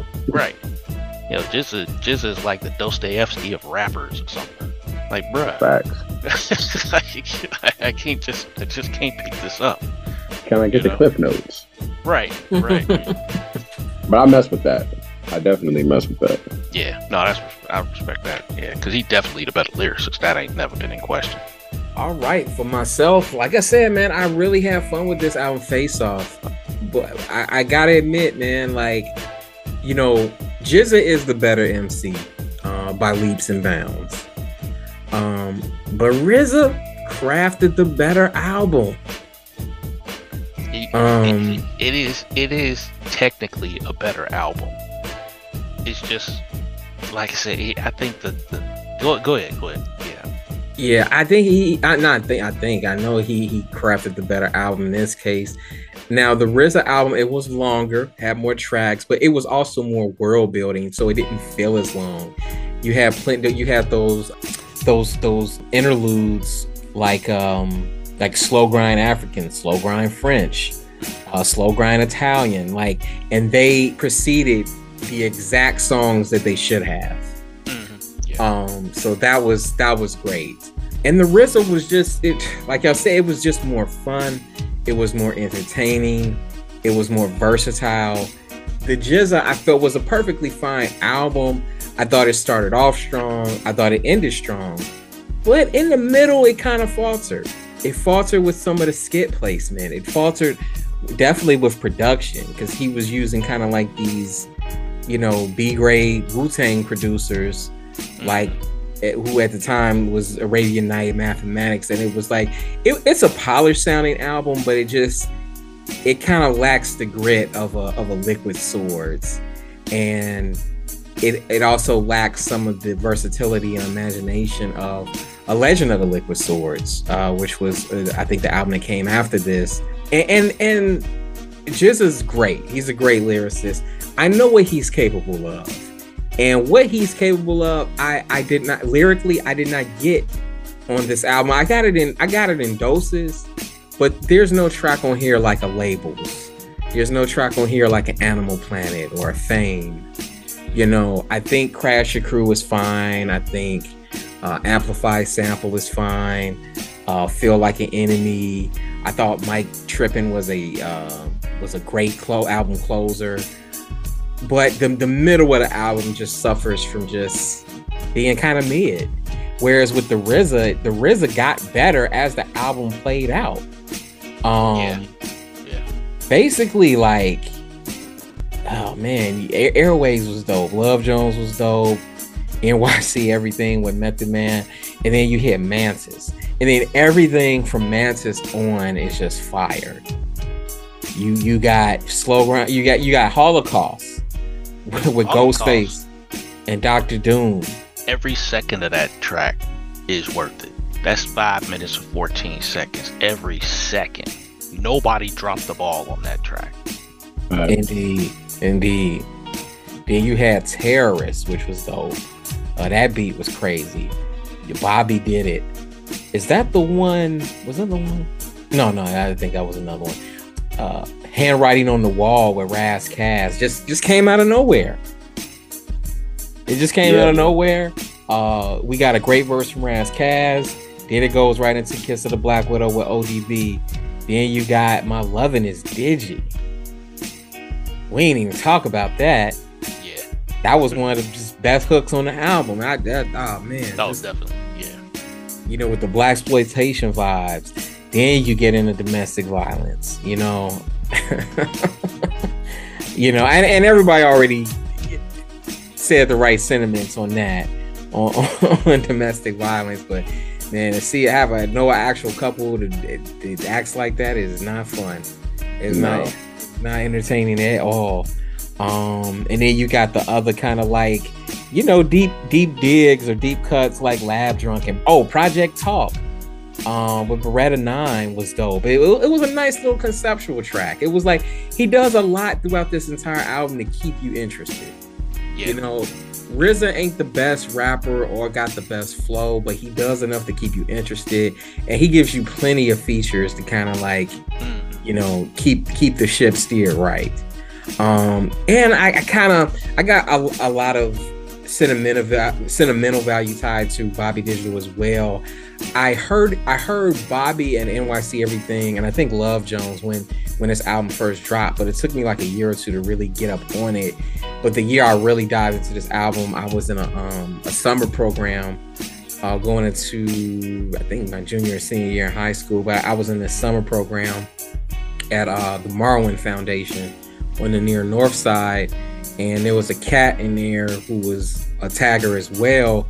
And we would link up sometimes, and he had a hookup at a art supply store down there, and we would get a lot of free stuff, free cans and stuff. So I was doing a lot of tagging around this time, and one of the albums I was bumping and was in constant rotation at this very like specific time in my life was Bobby Digital. It was this album, and it was Second Manipulation by Memo from The Moment. And those were my tagging albums that particular summer. And so I got a lot of memories tied to it with that. Also, too, with the whole Bobby Digital persona and alter ego, Marcellus, you notice that to this day, our crew handshake is an ode to Bobby Digital. Yep. to this day. So kind of wasn't good. It was kind of impossible for RZA to lose this one. You know what I mean? For me. But yeah, great album. But yeah, I the GZA was a perfectly fine album, but the RZA was just more fun, more entertaining, and for me at least, had more sentimental value. And RZA definitely stuck to the script. He stayed on theme throughout.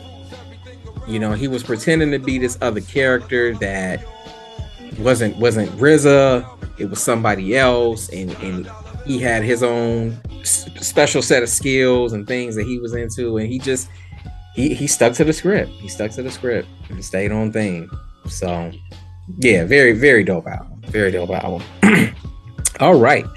So with that, let's go ahead. Let's cap off this episode like we always do with another segment of What You're Bumping. I want to invite y'all to share with the listeners what you've been bumping for the past week or so. Got the bump, the bump, the bump, bump. We got the bump, the bump, the bump, bump. We got that bump, the bump, the bump, bump. We got that bump, the bump, the bump, bump. We got that bump, the bump, the bump, bump. We got that bump. So Chaz, what you been bumping? Well, so last show, Reggie, I think, talked about Maybach Music 3. And so that kind of had me go down a rabbit hole. So then I started listening to Maybach Music 1, 2, and 3. And then I started listening to the artists within the Maybach Music group. So like, Wale, Omarion. And then I ended up getting somebody gave me a ticket to Vegan Fest this past Saturday. So man, I'm salty I didn't go to that, man. Yeah. Apparently it was a cool thing to be at. A guy from Patron had offered me 2 tickets, but I turned them down because I had plans with my mom, and then my mom stood me up. And I was like, man, I could have went to Vegan Fest. Yeah, it was pretty crowded. I was shocked at how many people were there, and I ended up getting pretty much right to the left of the stage. So yeah, Styles P was there, right? Jadakiss. And we got there late, but I did see Jadakiss and I did see Rick Ross. Okay, yeah, because they're vegans. Yeah. Interesting. Yep. But Don't then that nigga work at Wingstop? Wait, yeah, I don't think, now that you mentioned it, I don't think Ross is a vegan. I know Styles P is. I know Styles P is. I know a couple of people in Wu-Tang are. But so I'm gonna give a shout out because there was this restaurant or booth called the Vegan Pimps of Memphis. That's hilarious. Man, you talking about good. It was so good that I've been dreaming about mushrooms all day. Like, man, what was in there? But it wasn't. It was just regular mushrooms. But it was delicious. But then when I tried to look them up, because I'm like, I'm gonna be in Memphis. I'm gonna try to make it down to Memphis. I think they're they only open a few days a week, and I think they're called Shroom Malicious is the name of the storefront. But yeah, really, really good, really good. But the tent was hilarious. Vegan Pimps of Memphis was the name of the tent. That sounds like a rap group, right? And the line was ridiculously long, but I stood in and I said, if the line is this long, it's got to be delicious. And it was. Man, and somebody told me to check out A Lot of Dark Men, Heist of the Century. That's a good album. Yeah, so I started listening. I only got through the first couple of songs because I didn't have much time. But yeah, it sounds like it's pretty good. Yeah, that's one of them slept on Wu-Tang affiliate joints. Right. Yeah, so that's what I've been bumping. All right, nice. All right, Marcellus, this past week or so, what you been bumping? Man, it's kind of all over the place. Man, work was hectic, and we had to get ready to, go to Romeoville. So let's see. I know Kendrick was in there somewhere. Went back to J. Cole. Back to Forest Hill. Let's see. Tribe. Outkast was in there. Roots was in there. Because usually I try to stick to a certain sound, but I was all over the place this past couple of weeks. Gotcha. Yeah. Okay. All right. Sound like you diving into the classics though. Yep. All right. Nothing wrong with that. All right, Jamil, man, what you been bumping? Not again for like the second or third week in a row. Not a ton of hip hop again. Bumping that Janelle Monáe album, Age of Pleasure. Actually, that's a lie. I was bumping some hip hop. Fillmore Green, Cost of Living. Ironically, Al Green, soul legend. Okay. Was bumping the Chinique Orchestra, the Vivaldi recomposed Four Seasons. They're pretty dope. I came across this dude named Troy Boy, who does what is apparently called Arabic trap. Okay. So I was bumping that album. It's called Say Less. Interesting. Troy Boy. Yeah. Also was bumping Black Violin, Take the Stairs. And that took me to Josh Vietti, String God. Okay. Sounds classy. Just doing something a little different. Okay. Go down a contemporary classical music rabbit hole. Yeah, nothing wrong with that at all. All right, for myself, I have been bumping Bodie James' album, Killing Nothing. It's got some nice summery vibes to it, so I forgot to throw that on. I was listening to Monster Island Czars, Escape from Monster Island. That is a MF Doom affiliated crew that, from back in the day, they released the album, and I didn't even know it was on streaming because it was so hard to find. But I found it and I was bumping that. I was also revisiting some joints from earlier in the year because I'm trying to put together my best album mid-year list. So I was bumping Danny Brown and JPEG Mafia, Scaring the Hoes, Volume 1. I was bumping Just Vibes and Negro Justice, Art of the Craft. Just kind of seeing if I still feel the same way about that album as well. And I was bumping an album I feel is even doper than it was when I first heard it. Mickey Diamond, Oroku Saki. That project is banging. Yeah, that project is banging. Dude's an MF Doom disciple. And instead of taking on the Dr. Doom persona, he took on a Shredder persona, and this is just dope. He's got a really dope voice, so he's easy to listen to, but the production is on point too, so that makes it even better. But yeah, Oroku Saki is the name of the project. Nice. Yeah, check it out, Marcellus. You would dig it. Okay. And when you see the album cover, you're gonna instantly know what he's paying homage to. Gotcha. Turtles. Yep. But with that, Jamil, do we have any album anniversaries? We in fact do. Got quite a few. Celebrating 5 years this week in the second of the many Kanye EPs of 2018. We got Kid See Ghost celebrating 5 years this week. Oh wow. Celebrating 10 years this week, we got Prodigy and Alchemist, Albert Einstein, Action Bronson Sob Stories, and Jared Benton, My Grandmother's Basement. Or My Grandma's Basement, rather.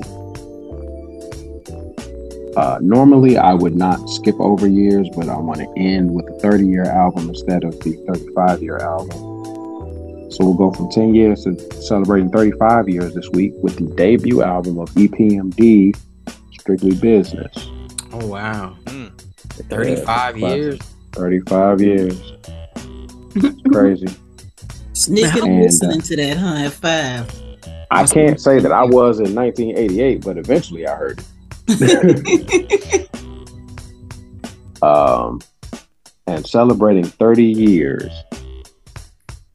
And the album release date was June 8th. One day off. Uncle Luke in the nude. Celebrating 30 years this week. I'm not gonna say it. It came out June 8th, huh? It came out June 8th. He just couldn't get the release date he wanted, huh? They played because everything had to come out on a Tuesday back then.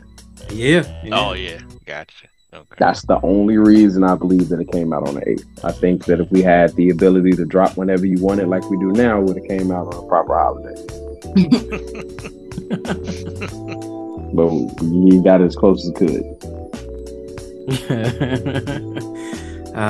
Good old Luke. Yeah, that one had me cracking up laughing when I saw that and the date. In the nude. Oh man, never forget the battles he fought so that we can have freedom of speech. I'm trying to tell y'all. So Griselda can sell drugs in the community. Right. And Scarlett can do whatever it is that she does and have me wondering whether never mind, I'm not gonna say that on mic. And thanks to him, without Luke, we couldn't have Danny Brown and JPEG Mafia scaring the hoes. Facts. There is no Megan Thee Stallion without Luke. That's true. Yeah. No Kim, no Fox, none of that. None of it really. No Pop, no Biggie, none of this. You mentioned Scarlett. What's your opinion of Scarlett? I saw what Vince was talking about when he said she kind of have DMX vibes. She looks to me, every time I see her rap, she looks like an improv sketch artist to me. Like she's playing a role. I'm just not really feeling it. Yeah, I mean, I heard that track she did, This Is New York, and that is the most New York. Yes, it is. Yeah. I've heard yes, it is. In a long time. I'm like, this is so New York. Yep. And I also saw an interview with her too, where she was kind of talking about some of the stuff she had to grow up dealing with, and it was really traumatic. Like, I'm like, this chick can use some therapy, and I take it that music is her therapy, but she had been horrible stuff, and she does not seem completely healed from it, And of course, I can't be the one to say, of course, because I don't know her personally, but it was just kind of sad. It was like, okay, this kind of explains some things, like her aggression and all of that. Yeah, but that New York track she did, I'm like, oh my God, like this is something Onyx would have done back in the day. I mean, shout out to Cardi, because she seemed like the type of artist who would actually take somebody like Scarlett under her arm and try to help her. Is that what's happening? Because I've only seen her. They did a collab. She said she really wanted to make it, so I mean, I could see her being in the corner. Okay, because I mainly see her with a lot of male artists. Like I've seen her with Benny the Butcher and who else? A few other New York cats, Busta Rhymes. Yeah, a few other cats. Yeah. We'll see how her career shapes up, man. It'd be great if she could keep the momentum going, but you know how that goes with rap careers, these days. But we shall see. Especially women. Yeah. Especially, unfortunately. Yeah, it's like their shelf life is just, unfortunately, just so much shorter. Depending on how they come out the gate. But hopefully she can, carve out a decent career for herself. But yeah, she scares me. Wow. But with that, we are. I would like to thank each and every one of you for carving away some time from the families and hopping on the show, making it what it is. I will be out of town next Monday, so there won't be a show, but look out for our playlist to drop for a little little beat tape to drop in lieu of a show. And Jamil, I'm actually be in your neck of the woods, so hopefully we'll cross paths. But if not, I understand. No, we gonna make it. We gonna make that happen. All right, for sure. But absolutely, I'm looking forward to it. But with that, I will bid y'all adieu. And with that, I'm gonna say peace. All right, later. Peace. 4, 3, 2.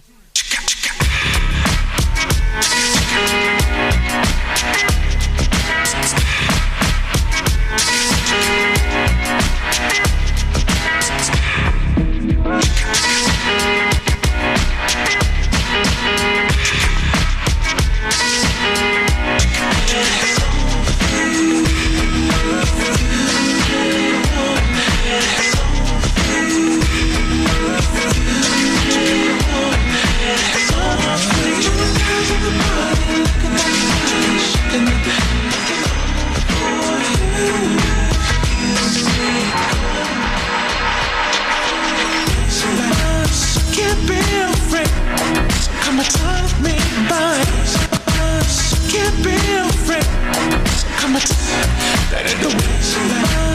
Can't be a friend.